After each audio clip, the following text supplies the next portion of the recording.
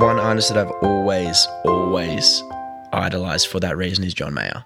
Oh, yeah. I don't care how much of a bandwagon or train it is. I love John Mayer, and I love everything that he's done, from Room for Squares up to his latest albums. And I think like the way that he has evolved as a musician, I think basically exactly what you said. The one thing that scares the absolute hell out of me that I never want to do is make two songs that sound the same.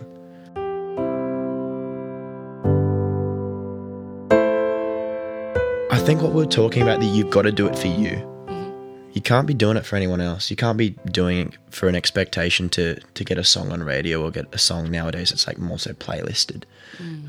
You need to be doing it for the genuine love of doing it, and anything that comes with that is a bonus. Yep. Whether it be people coming along to shows, people listening to your music. If you're writing songs and playing music because you genuinely love it, then no one can take that away from you. Yeah. And I think that's the one thing, the most important thing that I've learned. Welcome to Songwriter Trysts. This is an intimate podcast that is connecting songwriters from all over the world.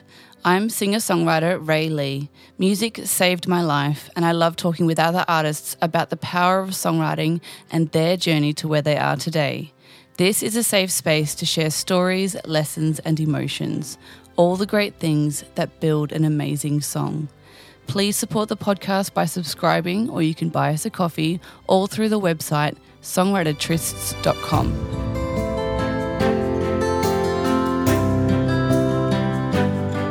The single most powerful thing about writing songs is like you have that opportunity to keep songs for yourself if you feel like they're for you. Yeah. And you have equal opportunity to share those songs with the world if you feel like there is either shared trauma or shared experiences there that, I don't know, people can, I guess, sometimes precariously live their life through other people's songs and, like, I guess, relive moments through people's songs. And I think that's the one thing that I find so special about writing as well, is like in a live setting, getting to hear songs that I've either written in my van or my bedroom or wherever it may be, and have people sing those songs back to me or come up to me after the show and go like, and tell me how much the song has meant for them and it's always in somewhat a different way. Yeah. And it's like, it's so nice and rewarding. I guess that's the most rewarding thing for me, is like hearing how songs can have an impact on people's lives. And there are so many songs that have done that for me,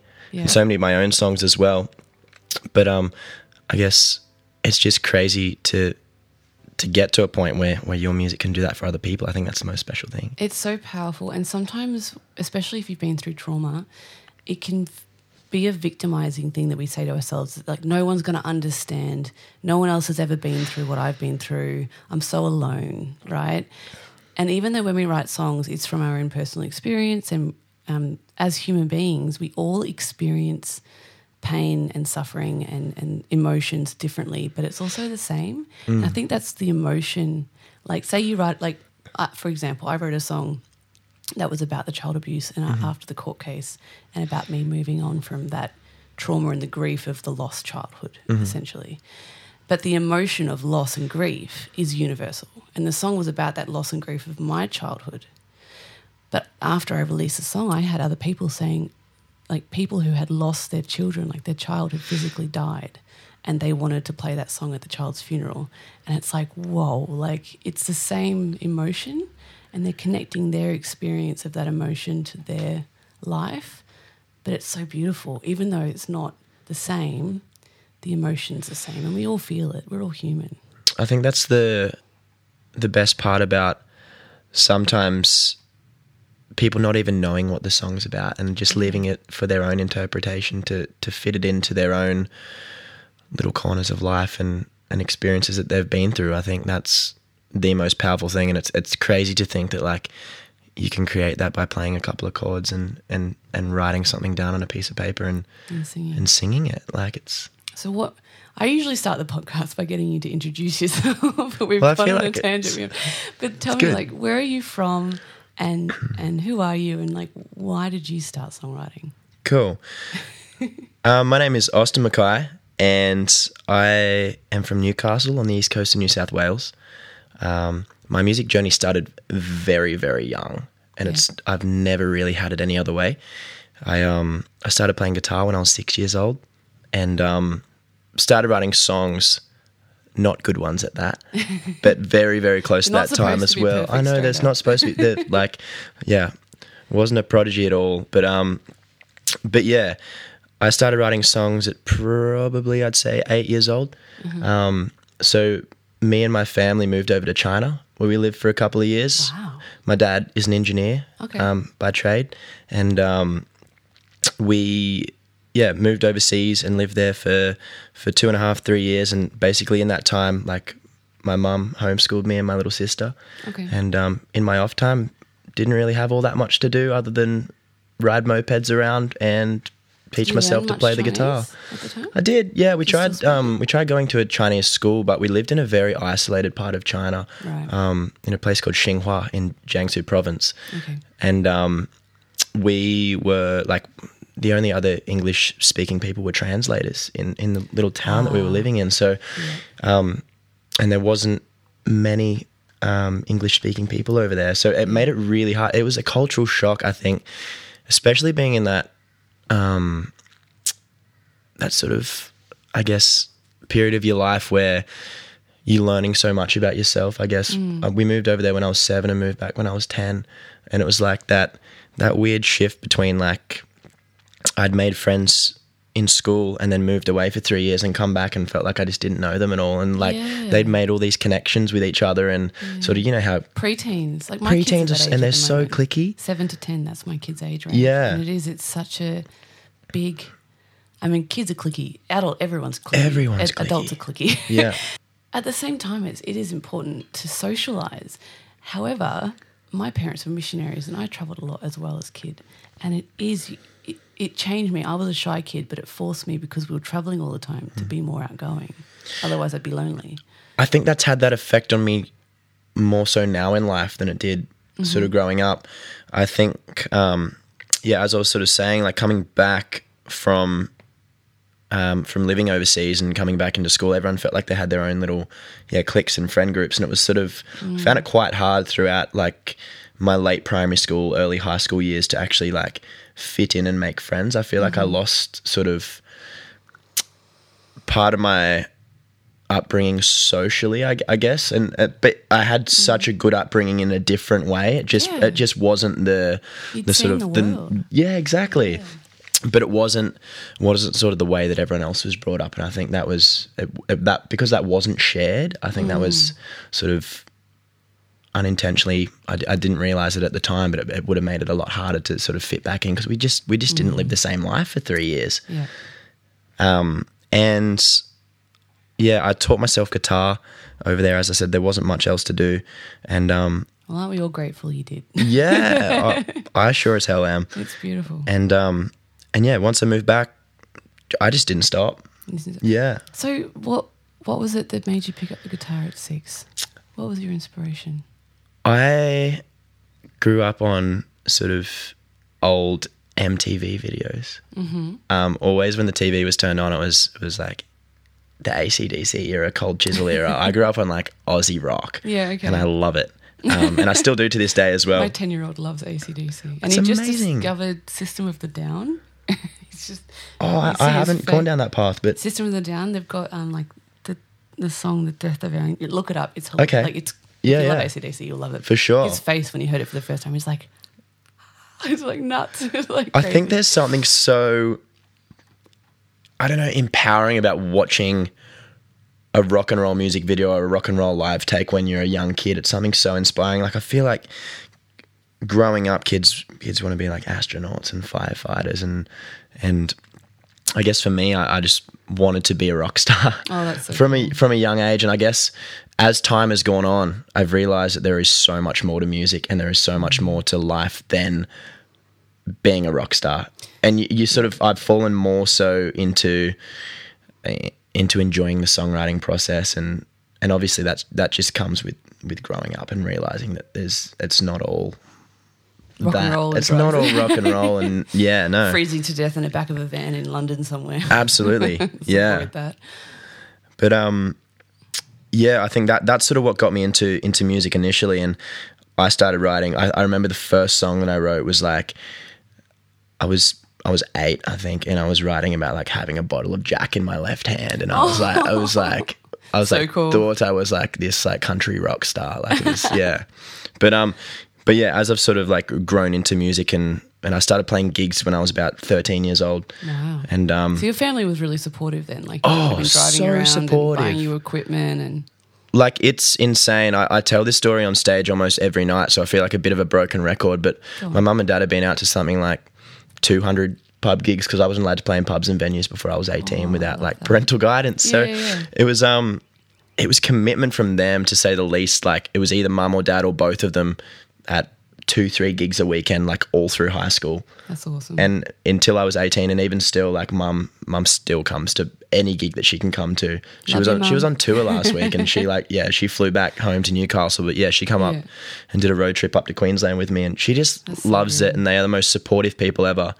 I remember there was one time when my dad was like, "Do you want to like do a trade or a degree or something for a backup?" And I was just like, "No." He's like, "Okay." He's like, "You do your thing."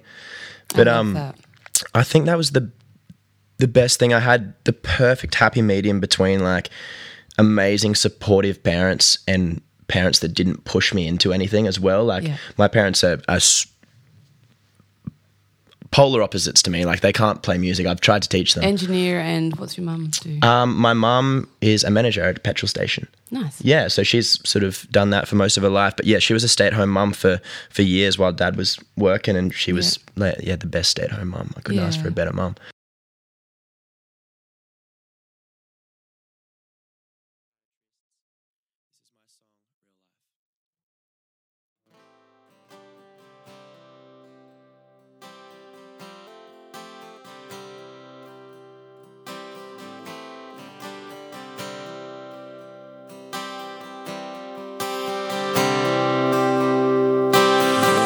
It ain't a sense of freedom when you work to the bones, and barely breaking even starts to get a little old. Another 9 to 5, not an overtime dollar, wasting away life wearing that blue-colored collar.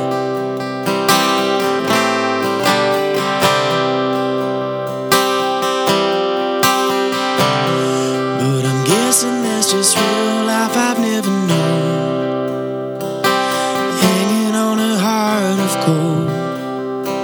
You start to feel that this old wheel ain't turning. And that song that I played putting on the brakes as you're heading home. So there's a song I can add a little bit now. You feel like you've nowhere to go. It's a song that I wrote about my dad. I guess I tell this story as well, but every day of my life I guess I watch my dad go to work and work a 9 to 5 job that he doesn't necessarily like, and he's done that all to provide everything for me and my mum and my sister. And I guess as I'm growing older, I realize more and more like how much of his own life he's sacrificed for me to be able to do the things that I love to do, and for my sister to do the same. And what I love to do is play music, and they've always been so supportive. And I guess if I can be like half the people my parents are one day, like I'll be pretty happy. That's beautiful. But yeah, they've like, if I didn't have supportive parents, like, I don't know what I'd be doing, where I'd be. But you probably wouldn't have started till 30 like me. Well, maybe not. Yeah. So I didn't have that. And I do speak to different people who either had it or don't have it. Yeah.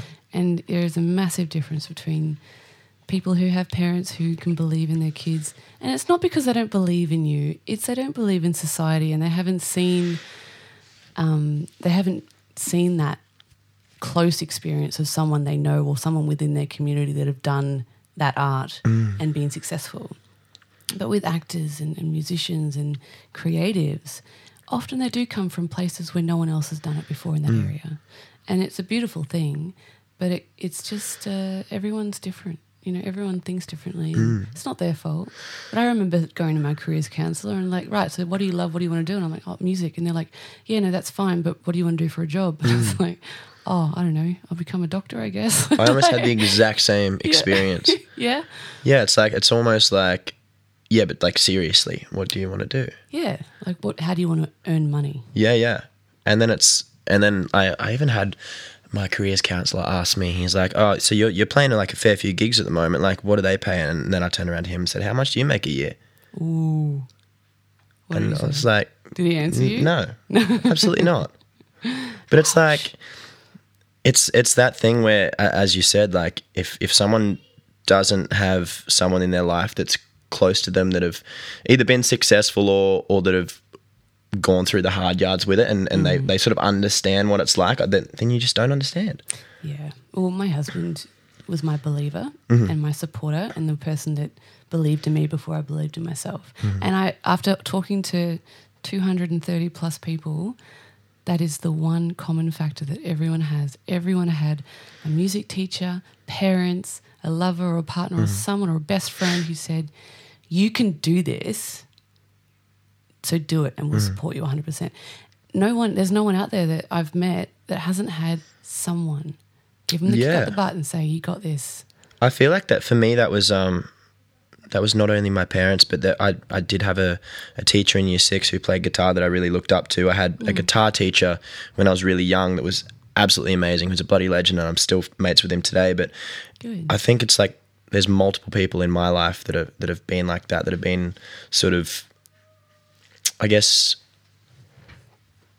paving stones to just keep me pushing on and just to reassure me that, like, don't worry about what other people say. Like, we're the ones that have been through this. We've done this before, and like keep doing it. If it's what you love to do, if it's what you genuinely love to do, keep doing it. Yeah, and create opportunities and just continue to work hard and smart. And yeah, it grows. It's good. You got to work smart as well. You got to work smart and you got to set boundaries.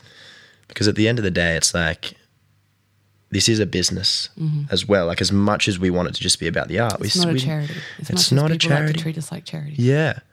I actually played a gig in Harvey Bay last weekend, and I packed up the stage and everything and packed all my merch away, and some guy comes up to me after the show and goes, oh, did you pack your merch away?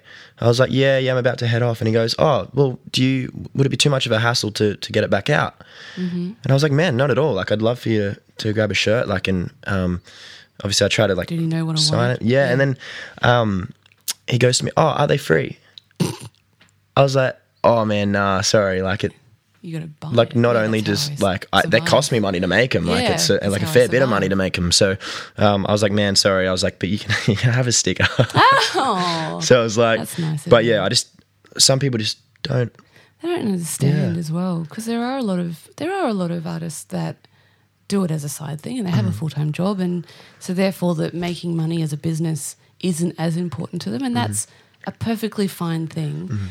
But if you are a full-time business, I think it's important to let people know, like, I'm a business. For sure. Especially if a charity is hitting you up for a free gig. Yeah. I'm a business, man. I'm not a charity. I'm not registered. It's not tax-free. You know, like, I've got to... And for that's sure. perfectly fine. Yeah. So tell me about your songwriting. Like, when you said you were writing from really young, when do you feel like that sort of started to hit home for you and became, like, more important? Because you said that it was all about the rock star and the guitar, and then songwriting developed later.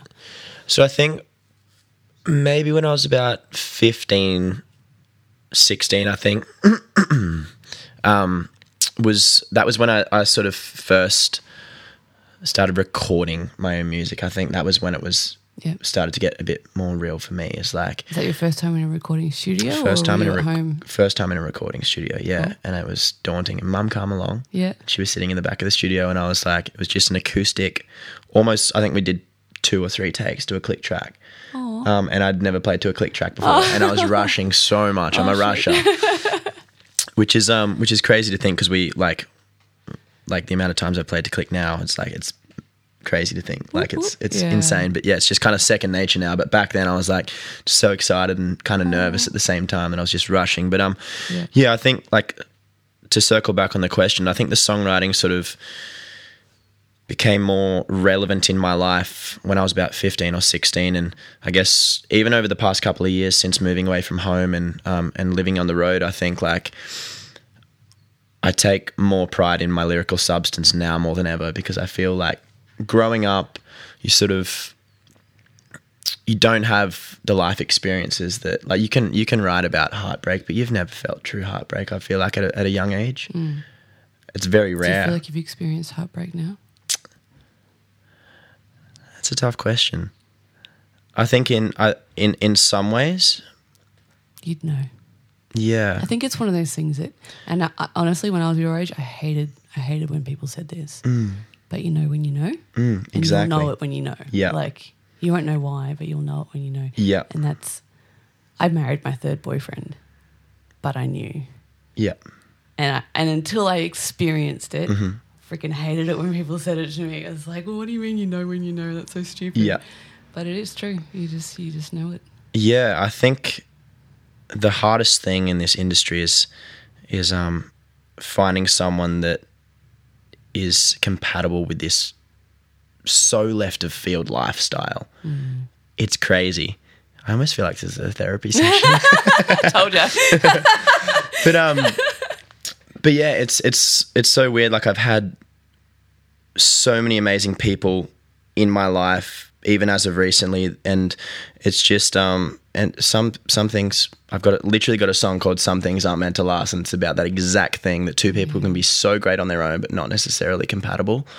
And it's so hard to find someone that's compatible with this lifestyle. So I guess, going back to your question, maybe I haven't felt extreme heartbreak. Maybe I've felt parts of it and dabbled. But I think my whole life I've been so career focused, and the one thing that I've truly, truly loved in life is playing music and writing songs and playing live shows. And I think, yeah, it's one day you're going to meet someone that you love as much as you love music. And I hope so. I think until that, like, I'm so happy with, like, playing music and just doing my thing. And I think that's the fun thing, is, like, the best things come around when you're not looking for them. Yeah. That's and absolutely true. I feel like when you go looking, it's just, you'll cling on to the first thing that you find, and that might not be the best thing you're going to find. But you're a male and you're a musician, and there is no time clock mostly for you. You know, you can get to 50. I know a few musicians who've gotten to 50 before they've started a family and settled down, and only you know what's best for your life. So I don't usually talk about relationships because that's not my forte. Hey, that's okay. It's just interesting because we were talking about heartbreak, and people do say that you can't write songs until you've had a heartbreak. Yeah. But it'll be interesting to see how your songs and music evolves as you experience that path in life. Absolutely. And I feel like that's sort of what I was touching on before, was like, growing up, I feel like those life experiences weren't, you just don't have them at that young of an age. So you start to write, as you grow up, more and more songs that actually hit home and are about experiences that you've actually lived through. And I think, like, whether it be songs about my family or songs about, I don't know, being lonely on the road, and yeah, like, the coming to terms with the weirdness of being a musician and learning what it's really like, and the ups and downs and moving with emotions. I think there's plenty of songs that I've written about that now that sort of lyrically hit so close to home for me than songs that I wrote when I was sort of anywhere between like 15 and 19. So that's beautiful though. Yeah. It's something that evolves, and I love watching even other people's journeys. Like, I was even reading Dolly Parton's journey. It's like a big book I borrowed from the library, but it's mostly just lyrics, like song lyrics, and then like little stories about stuff along the way.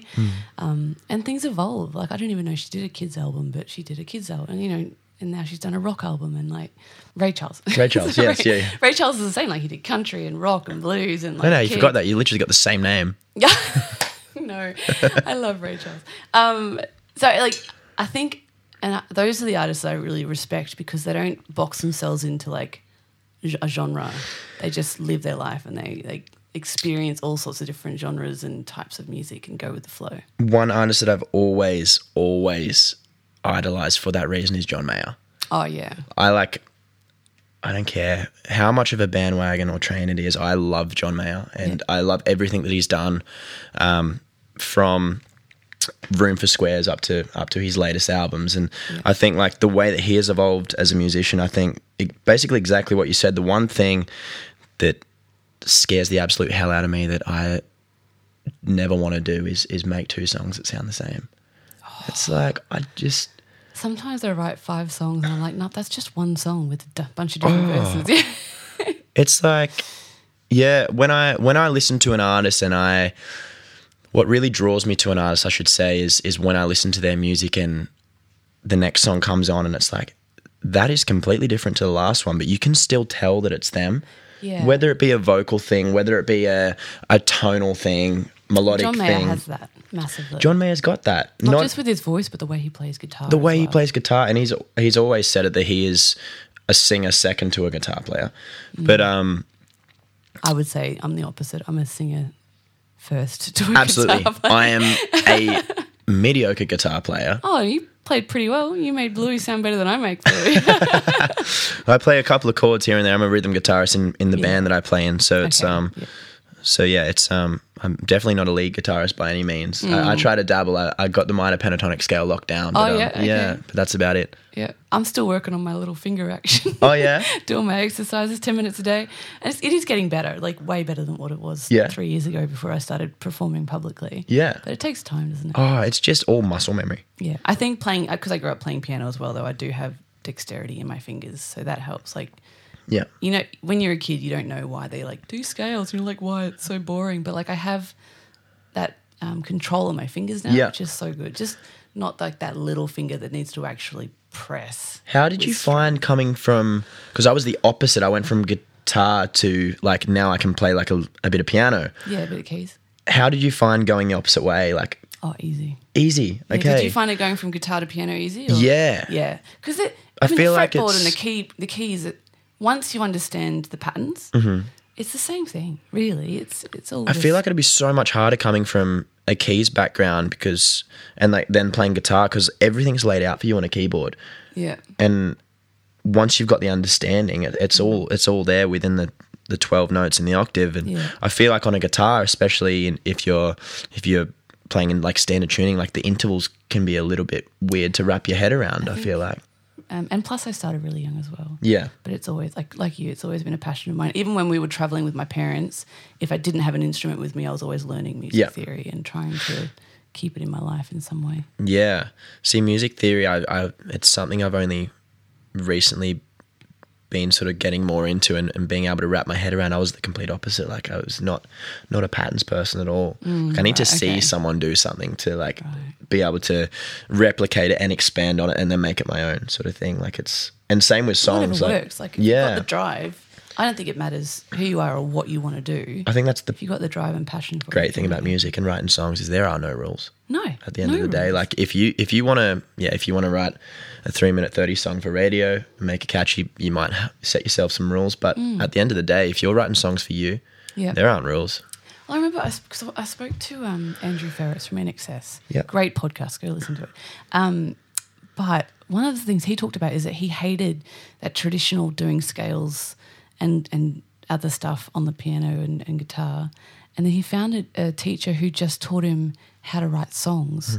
So like the keys and what notes go together and what chords go together, and actually kind of helped him develop melodies rather than doing traditional lessons. And I think I wish I had someone like that when I was younger, because all my piano lessons were so boring.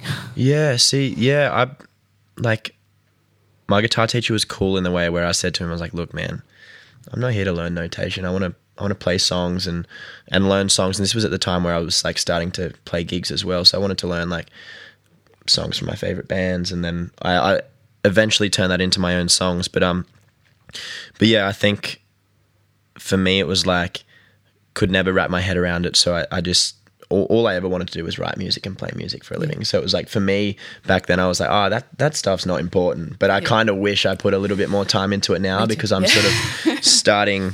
Because you also have to communicate with musicians. Absolutely. and I think like that's the point where I'm at the moment. I play like my backing band. I've got 3 very, very talented session musicians that I'm playing with at the moment. And we're like whether it be at sound check or in rehearsal, and they're all just like noodling and jamming, and it's just like I just want to sit back and watch this all unfold because I don't want to put anything on this because it's like I think it's a good place to be in for me, but it's like I feel like when it comes to notation and knowledge behind it, I'm definitely lacking in that band, which is good because it's like I don't have anyone else to rely on. Yeah, but it pushes you. It pushes be me better as well.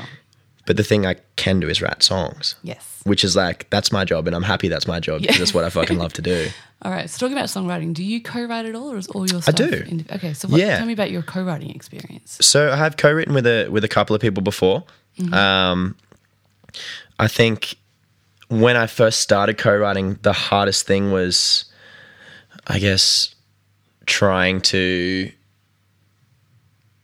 I was so used to writing my own ideas. It was like, you've just got to let go a little bit. I think is the best thing, and got to, like me, I'm a very like, I love taking creative control in projects. And I think I've written a lot of songs on my own, more than I can remember. But yeah, bringing that into a co-writing sort of environment, I feel like you got to lose a part of that. Yeah. It's allowing space for the other person's creative juices. And that's the point of it, right? That's the whole point. Yeah. The way that I see it is you're trying to figure out this like weird map both together, and you might have different ideas on like what direction is going to take you there.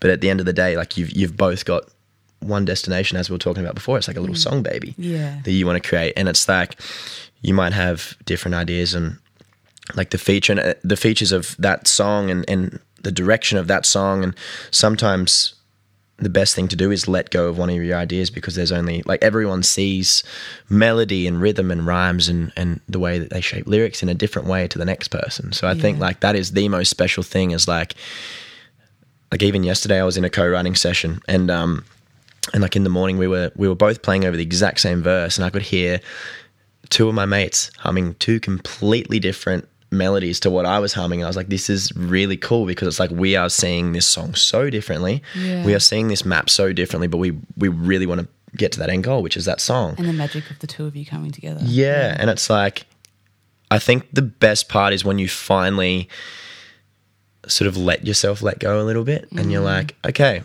that idea is really, really cool there. I like my idea more here personally. I think the best thing in those situations is just creatively and as people being honest with each other.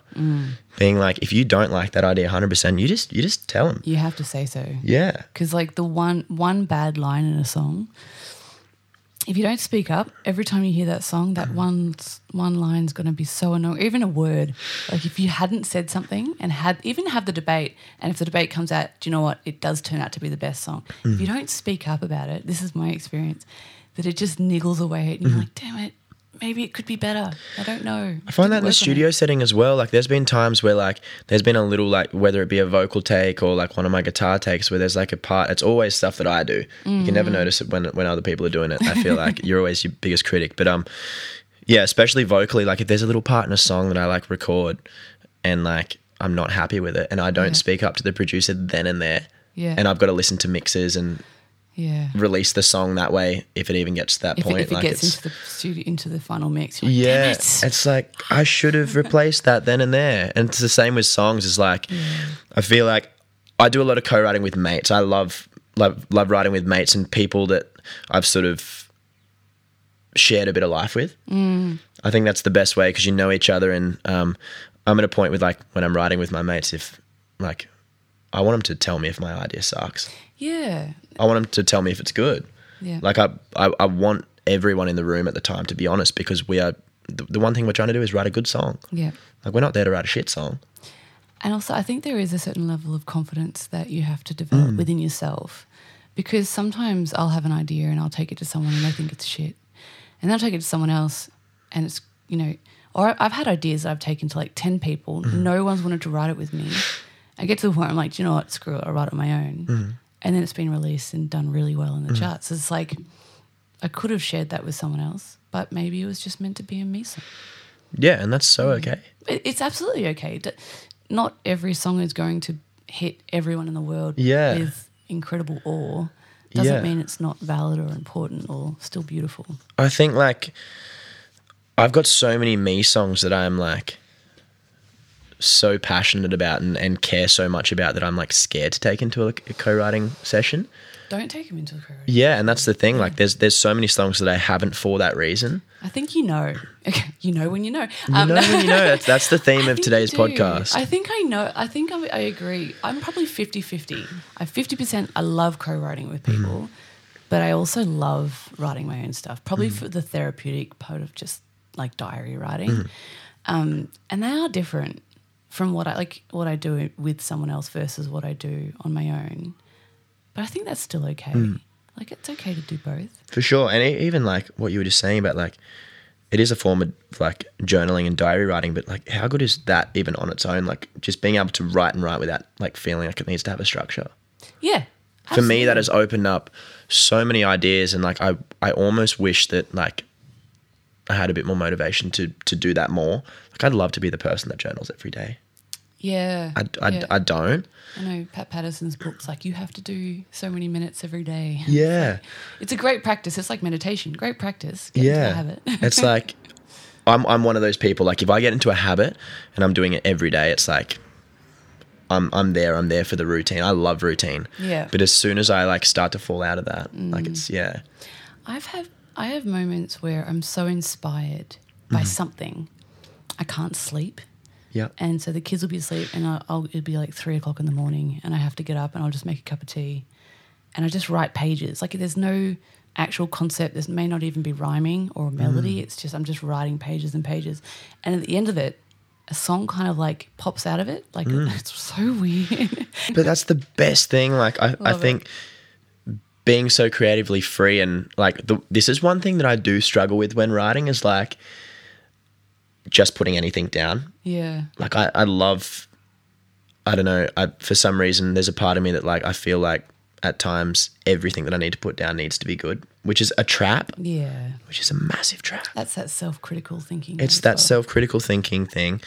But a part of me recently, like, and I mean very recently, has gotten to a point where like I'll be like, oh, that might be a filler line, and we'll come back to that, but it might not be a filler line like that. You get used to hearing it, and it's like it grows on you. And I think I love what you just said about like songs like that. Like you don't necessarily have to release that song. You can love it and have it, and you could be the only one that hears it, and you can love it, and that be your song. That's so fine. Like I think that's one thing that I want to challenge myself to do as a writer is more so just like don't write songs that I feel like have to make an album or an EP or go on radio or anything like that. Like they don't have to get released or see any light of day. Yeah. So I think like, write for you is the biggest goal at the moment. I love that. I think the same goes for any artist. Like when you're creating anything, the first reason you should be doing it is for you, and you have to love it. And when people do that with their art, like you can tell, I reckon, when you know that they haven't written it for popularity, they've written it because they love it. No matter who it is, artists they're so transparent. They are. Isn't you it? can see straight through the bullshit. And you can see straight through the goodness of people as well. Like it's and I guess that's another thing, like touching back on that question before was like how my songwriting's developed over time is like I'm starting to write more for me. I don't feel like I have to and I feel like sometimes people reach this at a later point in their career, but like I feel free in a way that like I'm not trying to make bangers. Like I used to when I was writing, I'm like, oh, I've got to write a banger. Like and Dance then Monkey, that's got to be my next. You just end up writing nothing at all. Yeah. If you like, unless you're on fire. Because you're not writing it for yourself. Yeah. Unless that's your talent. Like there are songwriters out there that just, they know. Yeah. Prodigies. Yeah. And if there's any out there that are keen to work together, let me know. But yeah, me too. Follow. But yeah, I think what you were saying about just writing things because you love writing them, and then anything that comes beyond that is a bonus. I think when you're a singer-songwriter as well and you're the one performing these songs, it's important to have that personal connection to it because that is also transparent.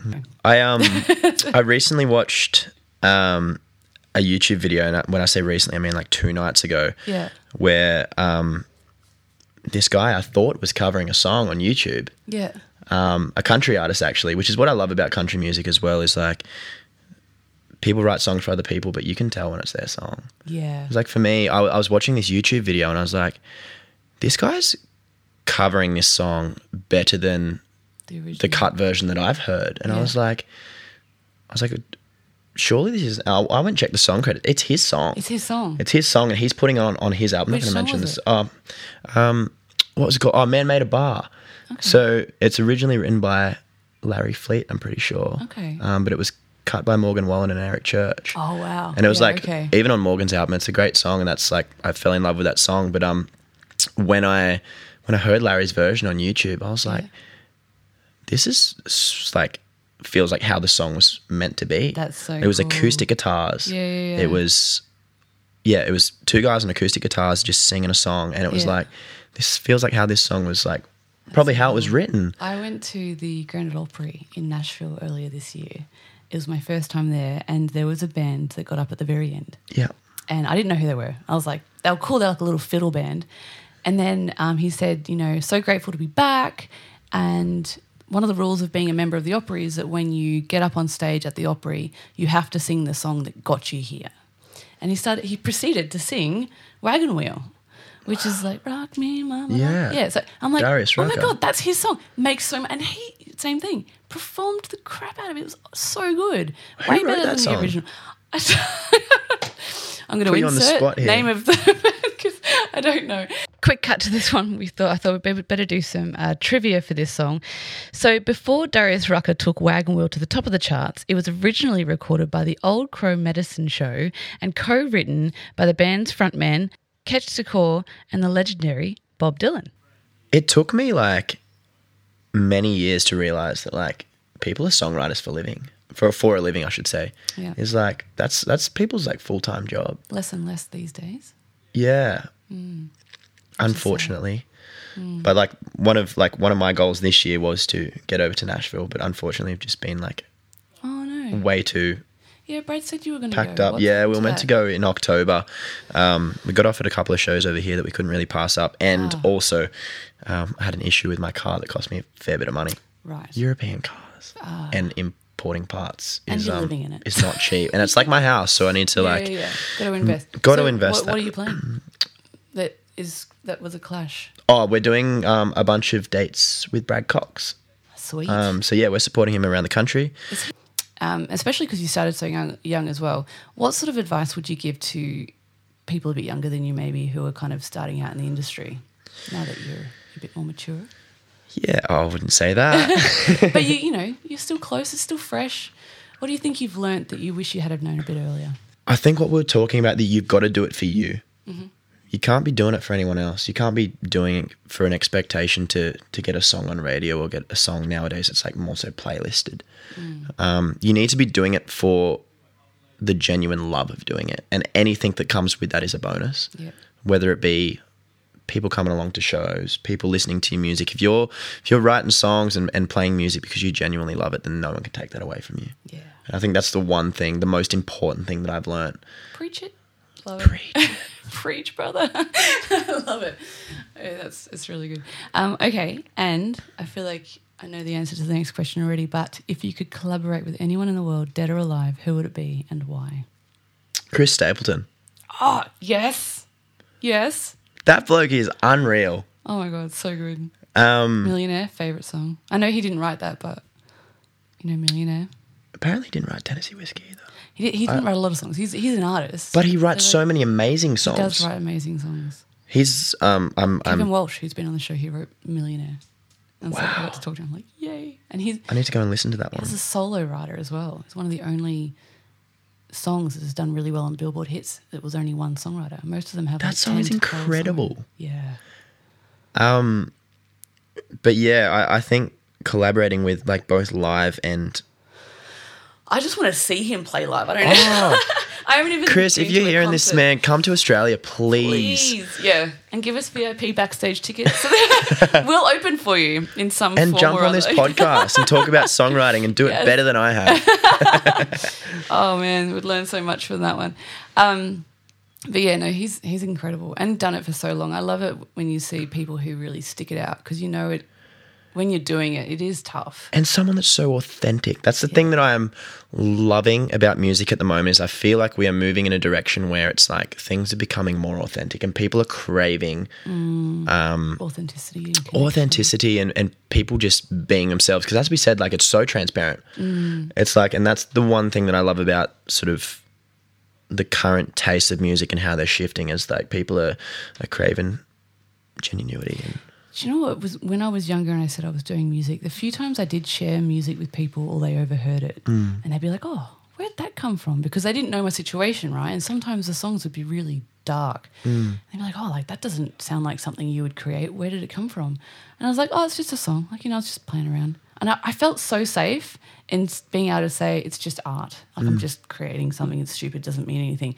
And now as an adult and I realised how transparent music, I'm like, oh my God, I was like so vulnerably sharing stuff that like no wonder they were worried and concerned. Dude, it's so funny. Like I love like when I'm, as I said, my parents live back home in Newcastle. I love like I have the house to myself for a day and I'll just write songs and like I'll be sitting in the kitchen and mum and dad will come home and like I don't want to write this song anymore because they're the people that are closest to me and I don't want them to like think like something's up. Like mum always asks me like she'll hear a song and she is like the most caring person you'll ever meet and like she'll hear me like post a song like on an Instagram story or like on a post or something or even just me singing in the kitchen. She goes, "Are you okay?" Yeah.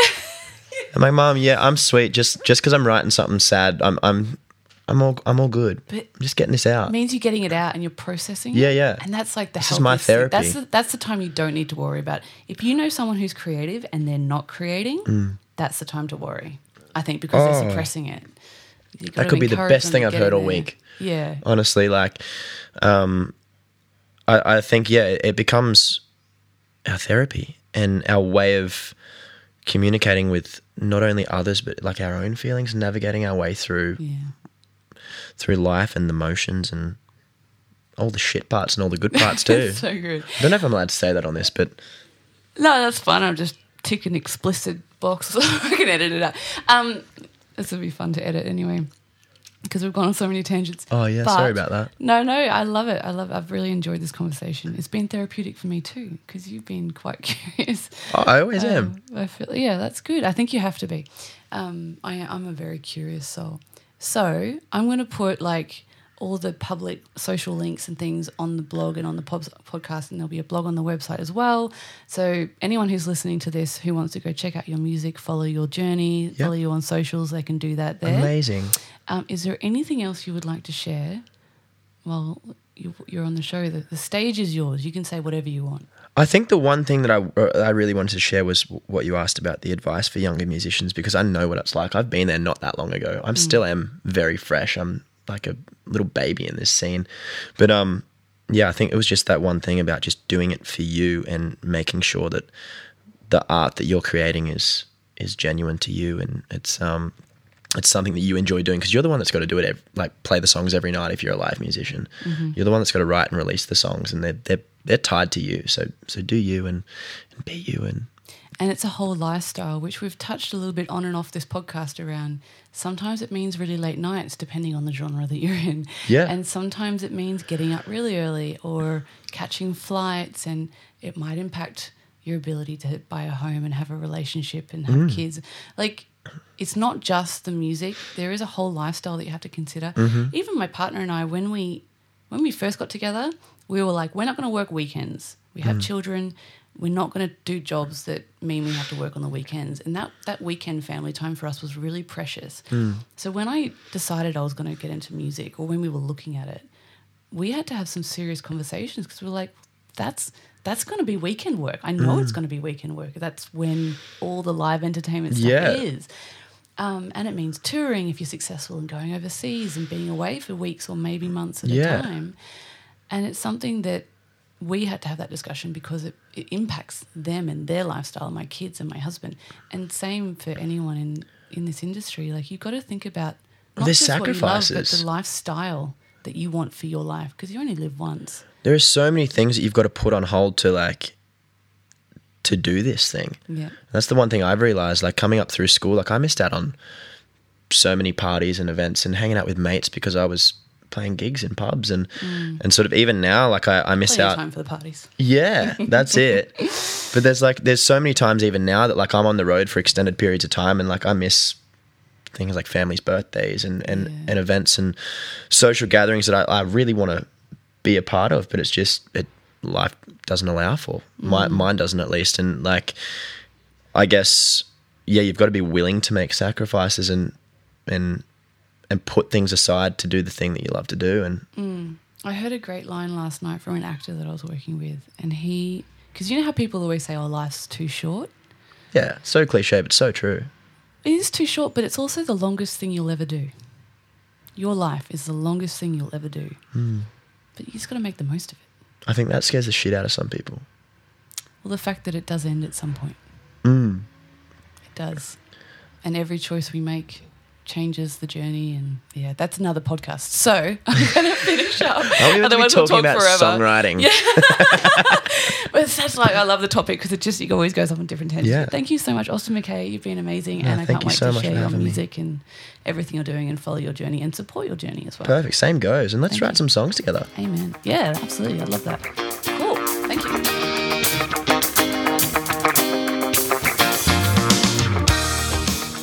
Thanks for joining our Songwriter Tryst today. To join the family and keep up to date with future podcasts, you can follow us on Facebook, LinkedIn, Instagram, and Twitter. Please leave a review and subscribe.